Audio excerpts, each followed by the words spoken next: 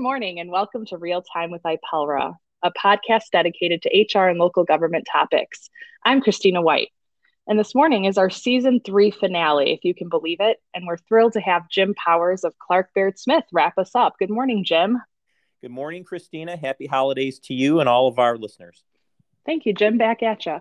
So hopefully everyone was able to attend the legislative update a couple of weeks ago because you provided some very good information about what's going on in our great state of Illinois. But in typical fashion, the update has already changed in the last couple of weeks. And I know you've got some new and exciting things to talk to us about this morning. So let's jump into it. What sticks out most before we get into new stuff about the 2021 legislative update that you provided? Well, two observations. Number one, the legislature came back with a vengeance. During 2020, because of the COVID lockdown, the legislature passed very few, if any, labor and employment bills. In 2021, the legislature made up for lost time and enacted a series of various amendments and modifications to Illinois laws. My second observation, though, really is a lot of these amendments, in my humble opinion, are really solutions in search of problems, especially a lot of the amendments to the Illinois and Educational Labor Relations Acts. They really don't seem to be grounded in any type of problem that needs to be solved. It just seems sometimes the impression is that Springfield and the legislature tinkers for the sake of tinkering, if you will. Mm-hmm. The area, though, that does make the most sense for new developments is the area of COVID, where we have had a few new recent changes just since the last time I presented to our membership. Right, and I would agree with you. There are times when I ask myself, what is the problem we're trying to solve with these changes? But sometimes I don't have an answer to that. So with COVID, I mean, we've been on a roller coaster, right, for roughly. It seems like almost 2 years now that we've been on this back and forth, unknown, constant changes of COVID. But you raised the question in your remarks about the federal government and whether they have the legal right to require employees be vaccinated. Can you share your thoughts with us about that piece? Yeah, and we've just had some new developments within the last 2 days on December 17th that I'll talk about in a moment. But as of several days ago, the common understanding and expectation was that the federal government does not, I repeat, does not have the legal authority to directly regulate workplace safety standards for public sector entities like our listeners. The federal OSHA Act applies only to private sector employers. So when you listen to the news and you hear about this 100 employer mandate and how private sector employers are going to be given the requirement of implementing either vaccination mandates for their workforces or mask and testing mandates, that applies only to the private sector. It doesn't apply to Illinois public employers. The reason indirectly that Illinois public employers become affected is because of the unique way that Illinois has set up its workplace safety program. Illinois has developed what's called a state plan. And in order to secure federal funding for its state workplace safety initiatives, the state of Illinois has promised that it will comply with certain federal mandates. So one of those requirements is that whenever the federal government announces and implements an emergency temporary standard for private sector employers, Illinois must follow suit and adopt a similar standard that's no less stringent within 30 days. That is how the public sector gets looped into this. The issue up until recently has been that the federal courts have stopped or stalled the implementation of the federal mandate. And in light of that, the Illinois Department of Labor has done something similar and said, listen, until the federal government and until the federal courts figure out what they're doing, we're not going to necessarily require any Illinois public sector employers to do anything. That has all changed. Prior to Friday, a federal appellate court stayed the implementation of the federal OSHA mandate that would have required employers over 100 employees to either adopt a vaccination program or a mask and test program. Friday, late in the day, a different appellate court lifted the stay. It dissolved the stay. Within about a day of that federal court lifting that stay, the U.S. Department of Labor announced and said, full steam ahead. We are now moving forward and requiring all private sector employers to either, again, adopt one of these vaccination programs for their workforces or a mask and test. Now, this has all happened in quick succession over the weekend. Here we are on December 19th on a Sunday. I fully expect the Illinois Department of Labor within the next several days to provide us some clarification about what they're going to do. Adding to the uncertainty, Christina, is the fact that, as you might expect, there are always appeals. All of the adversely affected employers and states that had sued to stop OSHA's mandate have now promptly gone to the U.S. Supreme Court and is asking the U.S. Supreme Court to stay the OSHA mandate. So depending on how quickly the U.S. Supreme Court moves, the Illinois public sector employers are sort of left kind of hanging in the wind. We really don't know what's going to happen over the next several days. That's a lot to unpack, Jim. So just to make sure I understand. So local government, we are not subject to federal OSHA, but the Illinois Department of Labor has adopted rules that say they will basically carry forward whatever the federal OSHA mandates are to the state of Illinois level at a minimum. They can always obviously make it more stringent or strict, but at a minimum, they will carry the federal OSHA standards forward. And the Illinois Department of Labor in the last couple of days has now said they are going to move forward with the vaccination mandates for employers over 100. But right now, we're just talking private sector employees. Is that right? That's correct. The federal OSHA said that they are moving forward now that the court has lifted the stay. We're still waiting to hear what the Illinois Department of Labor is going to do with this. And adding to the uncertainty is all of this may be a moot point if the U.S. Supreme Court steps in and reestablishes the stay. Wow. So we're still a little bit of, for at least us local government folks, we're in a waiting pattern at this point. But we are. But my recommendation from our presentation a week and a half ago still remains. And my recommendation would be, since there is so much uncertainty, I don't think it's a bad idea for our listeners to continue working on, in a draft format, working on developing and drafting either a vaccination mandate or a mask and test mandate. Can't hurt. If it turns out that the U.S. Supreme Court steps in and stays all of this, or if it turns out that the Illinois Department of Labor, for whatever reason, decides not to move as quickly, no harm, no foul. All you've done is spent a little bit of time developing a policy. At the very least, though, if you continue developing those policies that will comply, at the very least, with the federal OSHA mandate, you'll be that much. So that if within the next several weeks, the Illinois Department of Labor suddenly springs this on us, you will be, our listeners will be able to implement this in short order.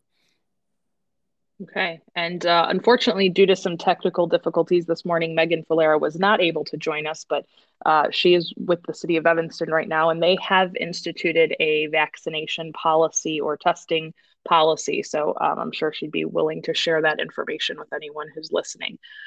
Jim, if local governments move forward with requiring their employees to be vaccinated, do you anticipate potentially legal action from the unions or from employees who are refusing or don't want to be vaccinated? Well, a couple thoughts about that, Christina. Remember that the federal mandate gives employers the option. You can either mandate vaccinations or you can mandate a test and mask process where if the employee decides not to get vaccinated, you just have to get them tested on a weekly basis. So it much will depend on what our listeners decide to implement. If they decide to go full vaccination mandate or if they decide to go testing and masking. if some of our employers and listeners decide to go the vaccination mandate, there are several legal issues that you all are going to have to be aware of. The first legal issue that you're probably going to have to grapple with is obviously some challenges by some employees who just simply don't want to get a vaccine. Now, of course, you always have the option, the employees have the option of invoking a religious exemption, or they have the option of invoking a medical disability exemption under Title VII or the ADA. Beyond that, though, we have seen various legal challenges by employees who just simply don't want to get vaccinated. And there are several laws out there that they have tried to invoke. One is the Medical Right of Conscience Act here in Illinois, which, interestingly enough, protects employees from getting medical tests against their will that would violate their conscience. We have seen a variety. You don't even need to have a religious belief to invoke that law. We have seen some recent edits and modifications to that law just in this last General Assembly that has clarified that that law was never intended to apply to COVID vaccinations or COVID preventative measures. That change goes into effect in June of next year.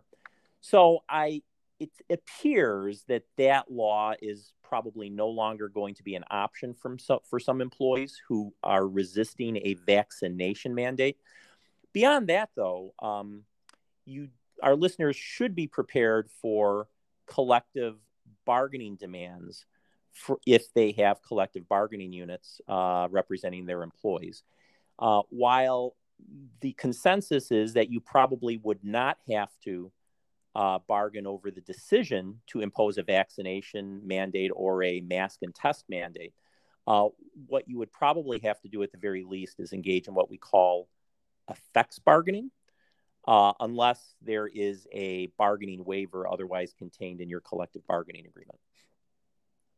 And Jim, just because we referenced the federal OSHA standard again, that is for employers, large employers with 100 or more employees. What about those of us in local governments that are less than 100 employees? How does that, if they choose to have a vaccination and or testing mandate, does that change your recommendations or what you foresee occurring there?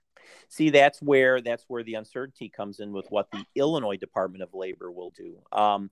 If the Illinois Department of Labor simply adopts word for word, line by line, sentence by sentence, whatever the federal mandate is, then you're right. Employers under 100 employees here in Illinois, public employers, probably will not be affected by this new development.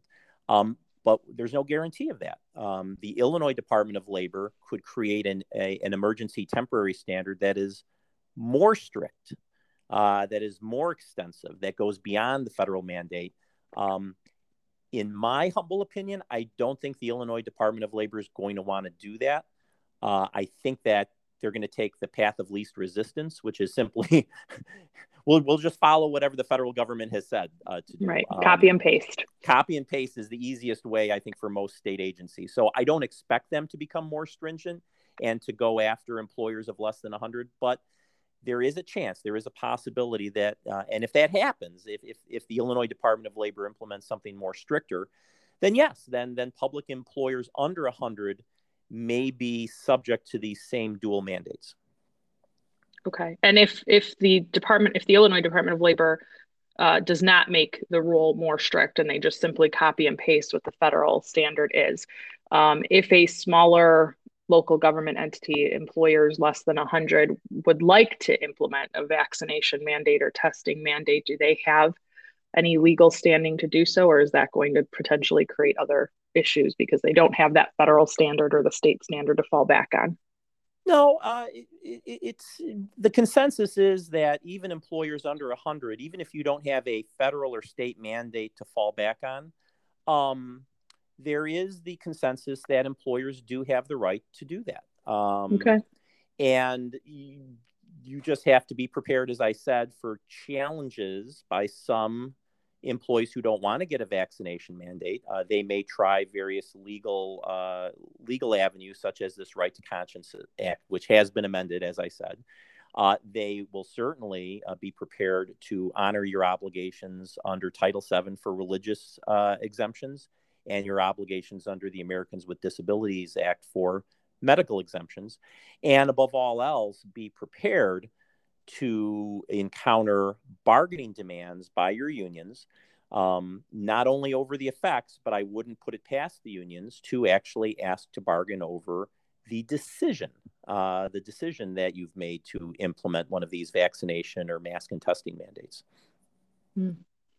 Okay, good to know.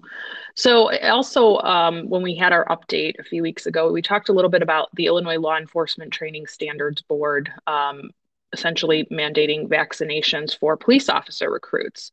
Can you talk a little bit more about that? Does that group have the right to require police officer recruits to get vaccinated? It's sort of an interesting dynamic that's going on right now with that, Christina.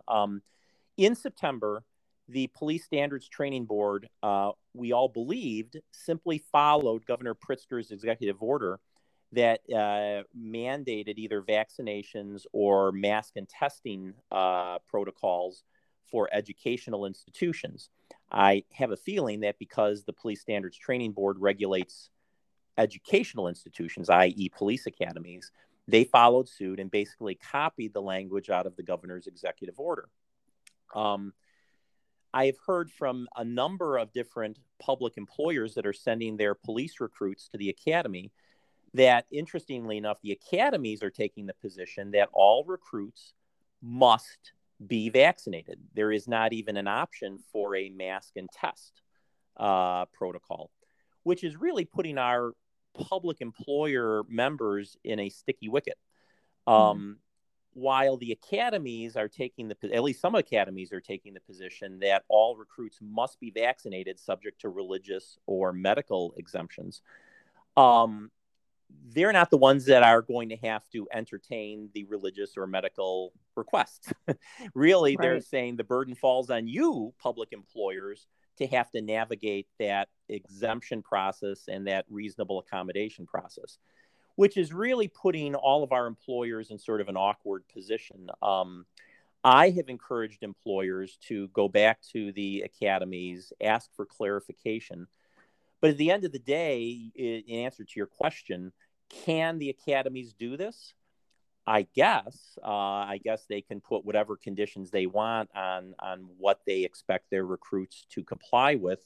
No different than uniform requirements, standards of conduct requirements when the recruits go to their academies. But I think what the public employers are going to have to do is really be careful in terms of how they interpret and how they analyze any religious exemptions and any medical exemption requests from these recruits. There is some uncertainty over whether the standard that the academies are expecting public employers to implement really comply with federal law. I'll just give you the one example. The academies are recommending that employers insist on a note from a pastor or a minister verifying the veracity and the validity of the religious belief of the recruit. Wow. That is somewhat at odds with what the federal government says is permissible. The EEOC in some enforcement guidance seems to suggest that should not be a requirement, that someone's religious belief is not any less sincere simply because a minister has not supported it or has not vouched for it. So I would tread carefully, our listeners out there who have police recruits asking for religious exemptions from the academy. I would tread very carefully when it comes to insisting upon minister or priest vouchers or verifications. Wow. Well, we can certainly spend all of our time talking about COVID because there seems to always be something more to talk about. But I know there are some other updates that have occurred, at least one since the legislative update a couple weeks ago. So talk to us about the fire battalion chief changes. Yeah, that's one of these changes to the Illinois Public Labor Relations Act that, in my humble opinion, it's more of a solution in search of a problem. Um, Prior to Friday, December 17th, which is when the law was enacted, it was somewhat difficult for fire unions to organize battalion chiefs. And for those listeners out there who have fire departments, they understand what I'm talking about. Battalion chiefs usually are considered shift commanders. There's one in charge of each shift. They usually fall right below the deputy chief and chief. And normal battalion chiefs, those fire commanders, are not part of a bargaining unit. And the reason for that historically is the law has made it quite difficult for battalion chiefs to be organized. There's a rule that says that any individual above that of a company officer are per se excluded from bargaining rights and are per se excluded from bargaining units because they're per se supervisors. Mm-hmm. That has now been changed. They have now eliminated that per se rule. It is now going to be easier for fire unions to organize battalion chiefs. They'll have to go through the normal supervisory statutory test, but it's going to be an easier pathway for those fire unions to try to add battalion chiefs to their underlying firefighter bargaining unit, because one of the requirements that employers have to prove now with this more traditional test is they need to prove that the battalion chiefs literally supervise for a majority of their day. And that has proven historically to be somewhat difficult to achieve. So the good news is, even though the law was enacted on Friday, it appears preliminarily that it's not going to take effect for another couple months. Probably it won't take effect until June of next year. What that means is that for those employers that don't relish the thought of their battalion chiefs joining a union, and if they feel that there is some risk of the battalion chiefs expressing an interest in joining an underlying union, now is the time to pull out your job descriptions, to start thinking of ways of beefing up or strengthening either the supervisory authority of those battalion chiefs or what we call the confidential authority of those battalion chiefs. Get them more involved in collective bargaining matters on behalf of your employer. Get them more involved in grievance processing. Get them more involved in disciplinary investigations. And the more you beef them up in those aspects, the better chances you might have of arguing and proving to the labor board that they are confidential employees that should be excluded from a bargaining unit. So based on that change, and then the other topic that we talked about at Legislative Update that if anyone missed, I think this is a really interesting and important one to talk about, is the November 2022 election ballot question regarding union rights. Can you, for those listeners that either missed it or weren't following along, can you talk about that? Because I think these two things are somewhat related in talking about union rights and what's changing in Illinois potentially. Right. So this is something that's on the near horizon in 2022. Come November, during the general elections, all of our listeners who live in Illinois will see a ballot measure that asks the voters of Illinois whether or not they want to amend the Illinois Constitution. The constitutional amendment is essentially going to, it's called the Workers' Rights Amendment to the Constitution. And I will quote selectively from what this amendment will do. It shall give employees the fundamental constitutional right to organize and bargain collectively. It will also say that no law that has been passed, no law can be passed that would interfere with, negate, or diminish the right of employees to organize and bargain collectively.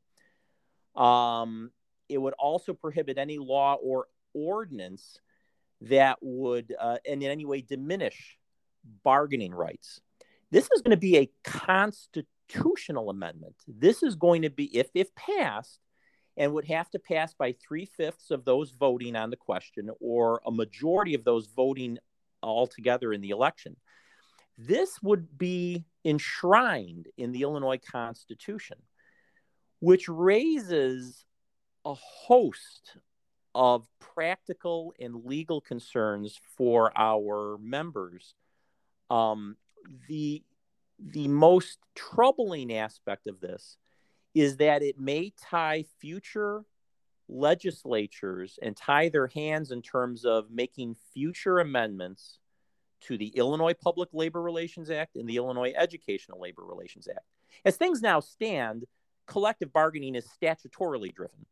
Statutes can be strengthened, statutes can be weakened. As we just talked about, this battalion chief, from time to time, the legislature will tinker with statutes. They will give rights and they will take away rights. If this constitutional amendment is enshrined and voted on and approved, it arguably will take away the legislature's right to ever modify the Illinois Public Labor Relations Act ever again. In other words, whatever rights that unions currently enjoy as of November of 2022 may be enshrined forevermore, such that if the legislature ever changes hands and changes political parties and wants to tinker with the law by taking away some union rights, it won't be able to do so, which is kind of a frightening specter for all of us, because the Public Labor Relations Act is pretty union friendly as we sit here today, and to have that enshrined and not be able to be changed forever after is kind of frightening. The other concern as well is that it may then open the way for other groups to organize. Query whether or not a group of supervisors who have been historically excluded from the Public Labor Relations Act's coverage, or a group of confidential employees, human resource professionals, for example, what would stop them from pointing to the constitutional amendment and saying, listen, you can't exclude me from collective bargaining. I have a constitutional right to sit down with my public employer and to begin bargaining with that public employer, even though the statute doesn't give me the right to do so. So you may be seeing some expansions of collective bargaining rights to those groups, supervisory groups, managerial groups, that have historically been excluded from that right. It's a frightening proposition.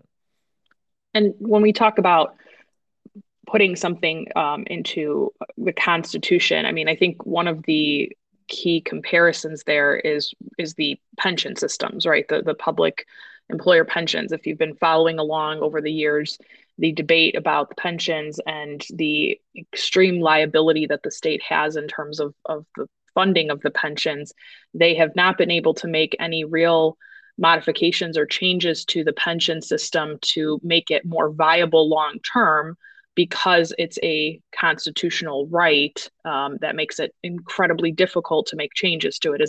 Would that be a fair comparison? You are absolutely right, Christina. That analogy is very apropos. The Constitution has a similar pension protection clause, which basically says that the Illinois legislature cannot introduce or implement any laws that would take away pension rights from current public sector employees. Same concept here. One could argue then that just as the legislature has not been able to solve the pensions problem because the legislature can't take away current rights from public employees, the same arguably would apply here if this new union rights amendment is to the Constitution is implemented and adopted.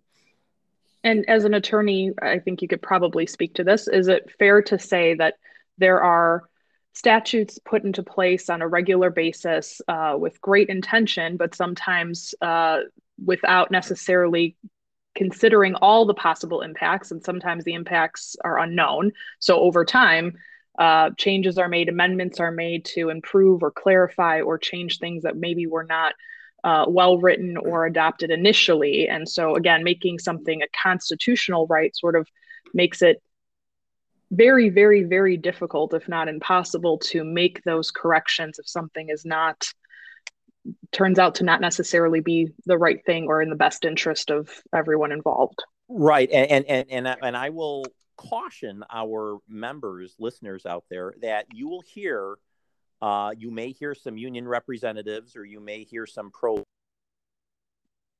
at the Christmas dinner or the holiday dinner say, no, no, no, that's not the intent of this constitutional amendment. All we're trying to do is to prevent municipalities from passing what are called right to work laws. There was some litigation about 2 or 3 years ago involving Lincolnshire, where they were trying to pass their own local ordinance that would make it more difficult for unions to impose dues collection requirements on private sector employers that did work inside the four corners of Lincolnshire. That is part of this amendment. That is clearly one of the intentions, but Christina, I'm telling you, the wording of this amendment goes much farther beyond that. If that was the only thing that this amendment would do, I wouldn't necessarily have too much of a problem with it.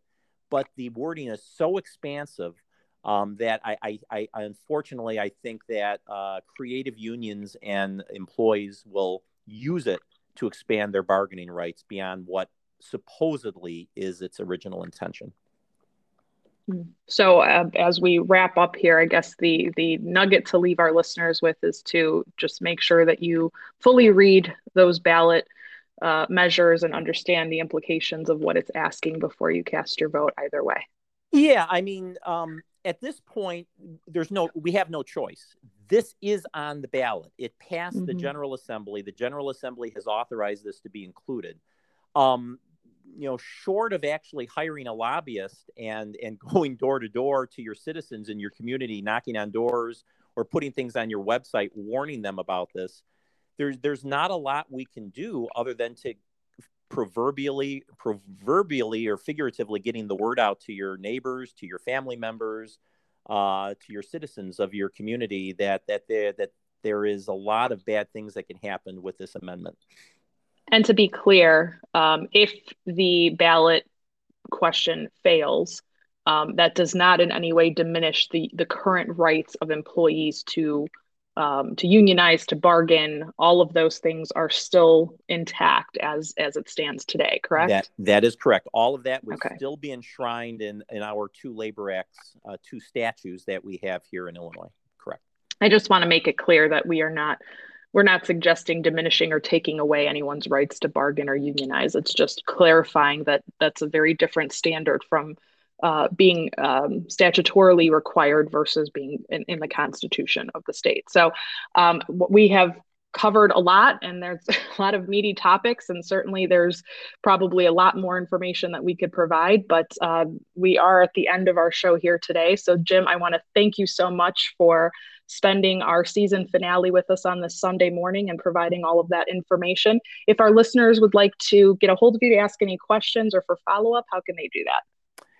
Yeah, you can either call me or email me. My telephone number is 847-378-7707 at Clark Baird Smith, LLP. Or if you want to drop me a line or email me, feel free to email me at jpowers, P-O-W-E-R-S, at cbslawyers.com. Fantastic. Thanks, Jim. And listeners, we are here listening to you. So if you have topics for us to consider, or if you'd like to provide feedback on any of our podcasts, feel free to reach out to us. You can also join us via our social media pages at IPELRA on Facebook and Twitter and LinkedIn. Again, this is our season 3 finale. So we will have other programs in place for you besides the podcast. Supervisory training is coming up in February. And of course, our most popular, most well-attended event, the Employment Law Seminar, is coming up in March, first Friday of March. Registration for that will be opening soon, and we will be able to hear others from Clark Baird Smith, and probably including Jim, provide us additional things going on with our legislative updates. So thank you again for joining us, and thank you for being part of our season 3. Have a great holiday, everyone.